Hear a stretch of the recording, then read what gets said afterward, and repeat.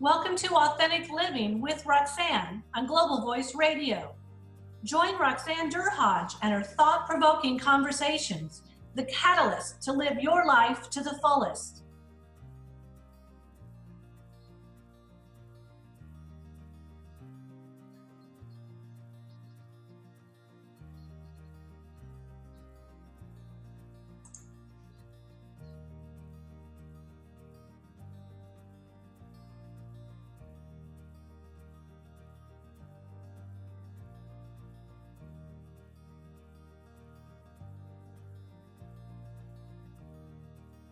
So hi everyone, it's Roxanne Derhodge. I'm so happy that you're joining me today along with my guest Deanna Won. So I would like to let you know that my podcast is going to be just about relationships, because as you know, I'm a relationship therapist and a coach, and my book is written on relationships. And today we're so privileged to have Deanna, who has written an amazing book that's about to come out. So let me tell you a little bit about her. It's called Already Won, and it's going to be out pretty soon, and I hope she'll be able to tell us when. It's From Serving My Country and Overcoming Cancer to Living a Vibrant Life by Colonel Deanna Won. She's the founder of Keynotes to Life, a speaker. She's a leadership consultant, a holistic health coach, and she tries to let people reach their highest potential through integrating principles with purpose and healthy living. So thank you for being here today, Deanna. Oh, thanks, Roxanne. It's great to be here with you.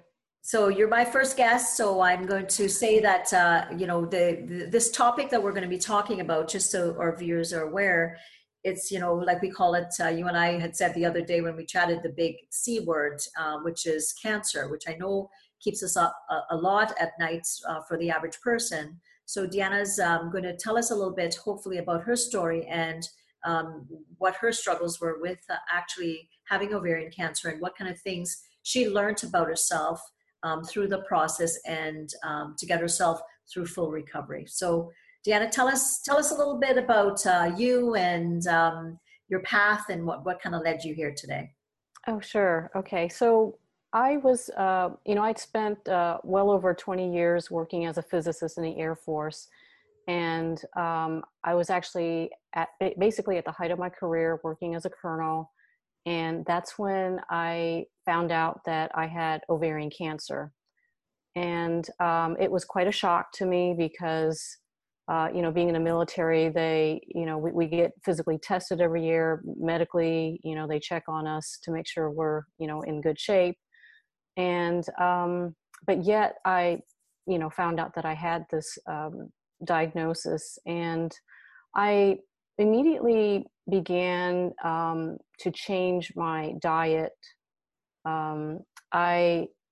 Growing up, my mother's father was a Chinese herbalist, and so I grew up seeing how effective these herbs can heal the body without any side effects. And so that had very profound impact on me, because when I was in the hospital experiencing excruciating pain where my body was actually convulsing involuntarily, I was really surprised when they put me on a morphine IV. It did really nothing to relieve any of that pain.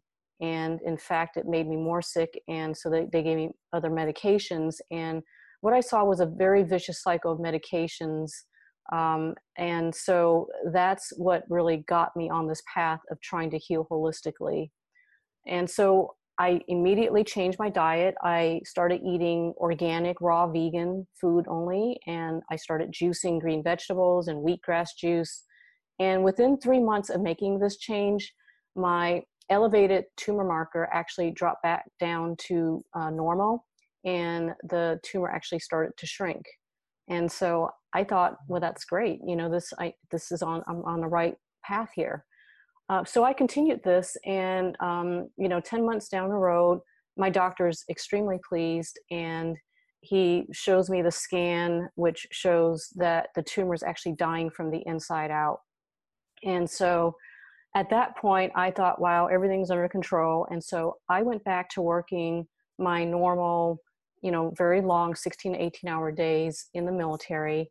And I went overseas for my job where I was not able to maintain that diet and regimen.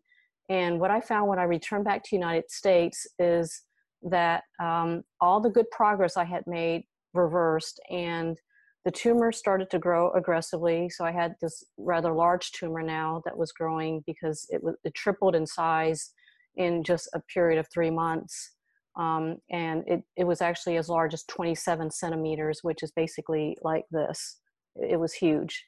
And it spread. I was told that it spread to my peritoneal lining. So I was told I had peritoneal carcinoma as well. And it affected my lungs. Both of my lungs collapsed and filled with fluid. And that's when the doctors admitted me into hospice. And I was told that I had 4 weeks left to live. I was actually on oxygen. And, it's interesting because that was rather challenging time for me physically, but I think there was still a part of me that was still in a bit of denial. I was still, at that point, I was still trying to attend conferences and take classes and courses because I really felt like I was on this journey or quest to just learn as much as I could. And that's actually what put me on the path of trying to heal holistically, because I had done so much research, once I got over the initial fear of the diagnosis. And it took a lot for me to finally realize how really dire my situation was. And it came to a point where I wasn't able to eat anything solid for close to 40 days, because by this time my stomach and my left lung had shifted further to the left. And then I could barely drink anything. It would take me 1 hour just to drink a glass of the vegetable juice because it just created so much pain every time I tried to swallow something. And then, when I was literally gasping for air and I couldn't breathe anymore, it was very challenging. I realized that it was only a matter of time before, my organs would expire because due to the lack of oxygen. And what happened is one day my blood pressure dropped. It just dropped so low that all the muscles in my body began to contract. And by this point, I was retaining a lot of fluid. And so I would gain actually up to 10 pounds of fluid in just one day. And it was very painful. And so when I was in this state, I really thought that was the end of my life. It was like more pain than I could bear. And I was, just screaming for help. And my cousin was there with her mother taking care of me. And she called the hospice nurse, and that nurse just said, well, just, give her some pain medication and call me back in a half hour. And I'm so glad that my cousin said, we don't have a half hour. I'm going to call 911. And so they came, I got admitted, and I was told that, you have to start chemotherapy right away. If you don't, you're going to die, essentially. Oh. And I prayed about it. And what I said to God, if you want me to do the chemo, I will do it, but I need to hear this from you, because with my background as a physicist and having worked in chemical and biological defense, I understood some of the effects that chemotherapy would have, not only on the cancer cells, but on my immune system, which is the very system that you would need to be able to effectively handle the cancer. And so what I heard back was to ask for the cytology report, which is, they had just drawn out all this fluid out of my abdomen.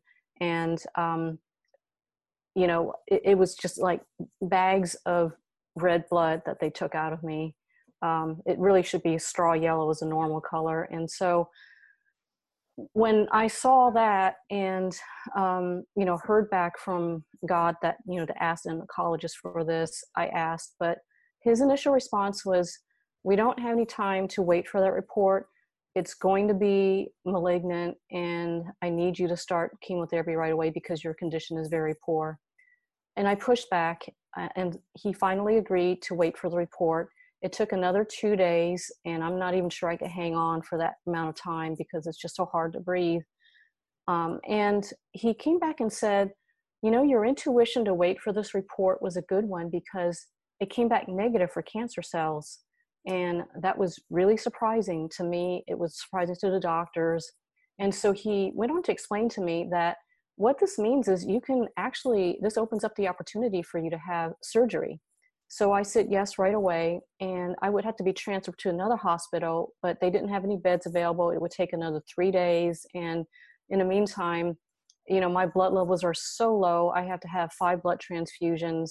I have to have the fluid drained out of my lungs. And the surgeon, he's not even sure I can go through surgery because he says you look too emaciated to even go through surgery. But in the end, they decided to press forward with it.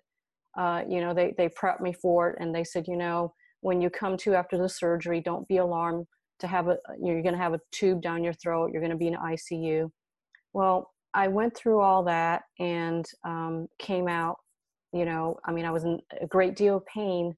I was very weak, but it was a very gradual process. But they told me that once they did the pathology on the tumor, that I had a very rare malignant form of ovarian cancer called granulosa cell tumor. And it took me several months to rehabilitate. I had physical therapists and occupational therapists working with me. And it was literally like having to relearn how to, climb up and down the stairs. They had straps around me so I wouldn't fall. And, I had to learn how to navigate outside on uneven ground. And that's, essentially the experience I went through. And go ahead. What a story. Like, you kind of, you hear these stories and oftentimes you'll hear people talk about having to go right into chemotherapy, and sounds like something within you, whether it's prayer or it's just something bigger, allowed you to listen to wait for that report. And, what I'm fascinated with you is that you had the courage, first of all, to take the alternative route, even though you were probably exposed to Chinese traditional nutrition. So when you kind of think about, I often say that the physiological, the emotional, and psychological, and the spiritual are all one. And when you kind of look at your path in life, what kind of signs, or were there signs that you think, in retrospect, you know what, Roxanne, I probably should have kind of heeded this or that? You mentioned something 16 to 18-hour days, like, wow. What kind of other things, were you doing that now that you're so graciously recovered? And I mean, when I saw you and met you 2 years ago, you would not have known that you were in any way ill. What kind of other things do you reflect on, or have you written in the book that would help us understand some of the things that you may have noticed earlier on?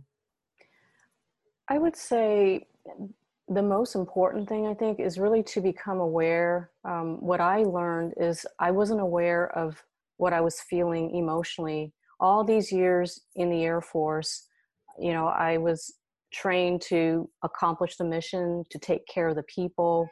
But in the process of doing that, I lost track of what was going on within me. And, if I can backtrack a bit, when I was younger, growing up as a young girl, I told my parents, I think I want to be a gymnast, a ballerina, or a pianist. They're all artist type professions. And my parents, they meant very well, but they said to me, you can't make a living like that. It's very hard to make a living as an artist. And so you need to have something more solid and have music as, the art as a hobby. And so that's what caused me to, go to the Air Force Academy, where I earned my bachelor's in physics. And that's what set me off on this Air Force career. It's almost like I did the exact opposite, because I thought, well, physics, I'm interested in it, and it's solid, and that's what I did. And, I think what I did was I realized that, and it's kind of ironic in a way, because when I got to the Air Force Academy, that's actually when I started to realize how much I really loved music in particular, and playing the piano. At that time, I actually managed to study some piano with a Russian instructor. And, many of my classmates even asked me, why didn't you become a concert pianist? And I just didn't think, because of what my parents told me, I didn't think I have a choice. And that's, I think, the theme that kind of ran through my life is not feeling like you have a choice, and so all these long hours I worked, in my mind, I told myself, well, I'm working in a profession that is to, protect our country. There are lives at stake. And so, working long hours just kind of comes with the territory. But, when you do that, there's a cost that comes to it. And it's really your own health, because, I would work till the late hours of night and I would be exhausted. And I just thought, well, this is how it's supposed to be. I didn't know there was a choice. So, I think probably, the thing that I talk about in my book is just really, realizing that it's your life and you really do have choices in life, as to what you do, what you don't do. And I really think that what you do ought to bring you joy. It ought to be something that you're passionate about. And what I did, I really did enjoy my time in the Air Force because it afforded me the opportunity to meet some incredible, very dedicated people. And I got to, kind of move and live around the world, which is something I've always, wanted to do.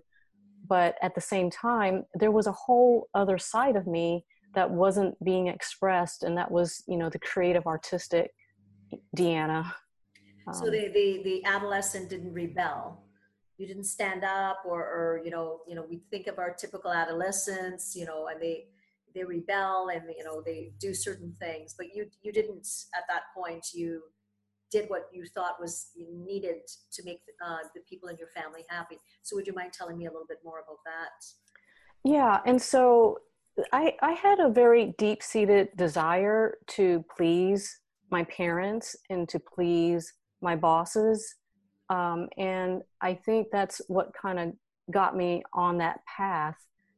I really think that people, I've been studying this for a while, but, people who have cancer or have been diagnosed with cancer, typically they're people pleasers. They put the needs of others before themselves. And there's a whole part of their life that is not integrated into who they are. And so I feel like I certainly kind of, I meet that criteria, or I met it back then at least, where because I was trying to please people, I didn't think I had a choice. But, I started to realize that when I was my first assignment in the Air Force, it's interesting because I was working on my master's degree in physics, and about halfway through that degree, I actually thought, there's no one, I can't really talk to just an ordinary person about what I'm learning about. It's like Hilbert space and, the nth dimension of this and quantum mechanics. And so I thought, well, why am I doing this? And after a while, I thought, maybe I'm doing this to please my parents. Maybe I'm doing this because it's what the Air Force expects of me. So I thought, well, what would make me happy? And I thought, music. And so what I did was I left the physics program and I enrolled in an associate's program in piano performance and music. And I felt so incredibly fulfilled doing this. Even though I was working full time in the Air Force, I would get to my job at 6:30, so I could leave in time to get to my classes at night. And I carried a full time, student load as well, but it didn't feel like work to me, because I really feel like that's something that I was passionate about, that brought me joy. So what I hear is that really, and as a psychotherapist, I always talk about parts of self when I deal with people. And what I hear is that part of yourself, that emotional, joyful part of yourself that you truly knew was there, you kind of tucked away, or you maybe minimized the importance of that beautiful gift. Like, not only are you're a physicist, which is, we know what that is, the thought of physics makes me cringe. And to be able to go on and do a PhD in it, Deanna, what an accomplishment. But at the same time, to be able to have a passion that you could work these 16 and 18-hour days and still find a bit of joy. It's amazing that you had the ability to do both. But what you're saying is that it wasn't enough somewhere along the way based on some of the other things that were happening in your life? The length of days. Did you have signs like, were your thoughts kind of, were there little signs of thoughts saying, what are you doing, Deanna? Oh my goodness. What kind of things were running through your mind? Because I often say, that physiologically, the body eventually gives us no choice, right? When, we create a dis-ease of the body, which is disease, and then we have to acknowledge it. But oftentimes we might have some earlier signs, psychological, emotional, or even sometimes spiritual. Did you kind of notice some of those things in retrospect after the fact? Yeah, I did. And what I realized is, and I think it goes all the way back to my childhood even, I always felt like a sense of inadequacy, like I wasn't good enough. And that stayed with me. It did not matter how much I had accomplished in my career, being a physicist, being a colonel. It just somehow, it just didn't really seem to sink in to me that I was okay and that I didn't have to keep trying to achieve. And, I really think I must have derived my value from, what I did. And I didn't realize it until here I was laying in my deathbed in hospice and I couldn't do anything. And so then I had to come to terms with, well, am I worth any less now because I can't work and I can't accomplish things? And my conclusion was that no, I have inherent value as a human being, even though I'm just too sick to do anything. And so that was a big revelation to me. And I just think that, had I paid more attention to, why was I doing all these things? Just this need to achieve and to be excellent. I think I had a sense of perfectionism as well. Everything had to be done perfectly. And I believe that the reason why I did that was because I didn't feel like I was good enough on the inside. Amazing that those thoughts, as I call it, the little bits of chatter that kind of flows through our brain, and it's kind of there. It's the backdrop sometimes of things, and we don't really stop to acknowledge it, and then it can get louder and louder, but we drown it out based on something that we may do. Now, for the average person that's listening in, right, that maybe they're not as far along. They maybe work too much. Maybe they don't work out as much. Maybe they eat okay, but they're tired all the time. What are some of the tips that you would give to them just about, some things that they can do to start managing kind of overall health from what you've learned? I know you did a ton of research. You've lived the life. You've done the juicing. You've done a lot of the green kind of homeopathic remedies. What kind of things would you say to people, or some basic things that they can start to do that might help them to replenish if they've depleted their system? I would say the first thing would be, and it doesn't matter what kind of diet you're on, but I would say to definitely add more plant-based foods. And if you can add, raw vegetables, that's even better, because raw foods are full of enzymes. These enzymes actually get destroyed when we cook foods, and we're living beings. And so we need to replenish ourselves with something that has the life force still in it. And I would say, to cut out sugar. That's probably one of the biggest culprit of, I would say, most of our chronic diseases and illnesses. Sugar is very inflammatory, and that's really the first step in chronic diseases. It starts with inflammation. I would say to get enough rest. It's really important to get to bed, I would say no later than 10 o'clock at night. It might sound kind of early, but if you think about it, we are really the only species, I think, on this planet that we've separated ourselves from nature. All other living beings, animals, plants, they're tied to the sunlight and circadian rhythm. And because we have, electricity, lights, computers, we've almost kind of separated ourselves from that. And so it's easy to just, stay up all hours of the night working. But when you do that, you really disrupt the the very fine balances, melatonin, so that you can sleep. They say that for every hour that you sleep before midnight is actually equivalent to 2 hours after midnight. 2 hours. That's interesting. Yes.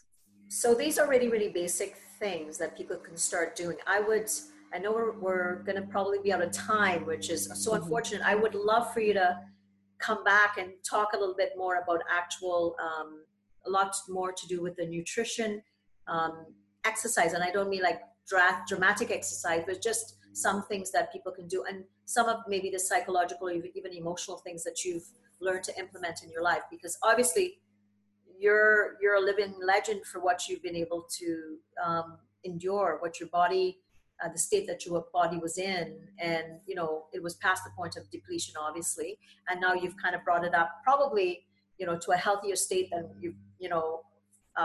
most of us could ever hope to be at, but I think even some basic steps that you could potentially share with us, that would be amazing if you could come back, because I'm sure that people would be, I know I'm intrigued. I want to know more about some of the things that you've done and some of the things that I might be able to implement in my day-to-day kind of life. So hopefully you'll be able to potentially come back again and share that with us. So with yourself, what's one statement or message that you'd give the viewers just about when they get scared about, cancer? What would you tell them? I would say to develop a strong faith, because faith is what will allow you to keep your hope alive, even when nobody else around you believes, that it's possible. The doctors may not even believe it, but that's where I think faith is really important, because if someone is dealing with a lot of fear, it's going to negatively impact their entire body, because there's just all these biochemical changes that take place based on how we feel. And so for me, that was probably the biggest thing. And I would really encourage people, to never lose hope. And the way you do that is really by developing a strong faith, because faith allows you to continue to believe even where your rational mind can't really fully comprehend it, and there's no reason to. Wow, that's amazing. So, like they always say, love, not fear. So really to believe in something bigger. So where can people get a hold of you if they're wanting to know more, if they'd like to potentially coach with you, or if you've got some programs, where could they, what's your website that they could go to and connect with you? Yeah, they can go to my website. It's DeannaWon.com. That's DeannaWN.com, and they can sign up there for a complimentary consultation with me. And if they sign up for my email list, they can also get a sugar cleanse sheet from me. Well, thank you so much for being here today. When is the book going to be released? And I would love to have you on again, even just before the release, so that people will it be available like on Amazon and all the different distributors? Right. The book should be released within the next year. Okay. So it will be sometime next year, hopefully before September next year, or by September the very latest. Fantastic. So minimally they can reach out, and I would love to have you come back and us talk a little bit more about biochemical, and because I want to talk a lot about hyper arousal, fear, the fear states, and physiologically what that does, and also some of the PTSD or PTS that you would have been exposed to, the environment that you were in. That would be I think a fascinating follow-up. So I hope that you'd come back. Thank you so much, and hope to connect soon. Oh, thank you so much for inviting me to be here, Roxanne. It's been a pleasure. Thank you. We'll talk soon. Okay, talk soon. Okay, bye-bye. Bye-bye.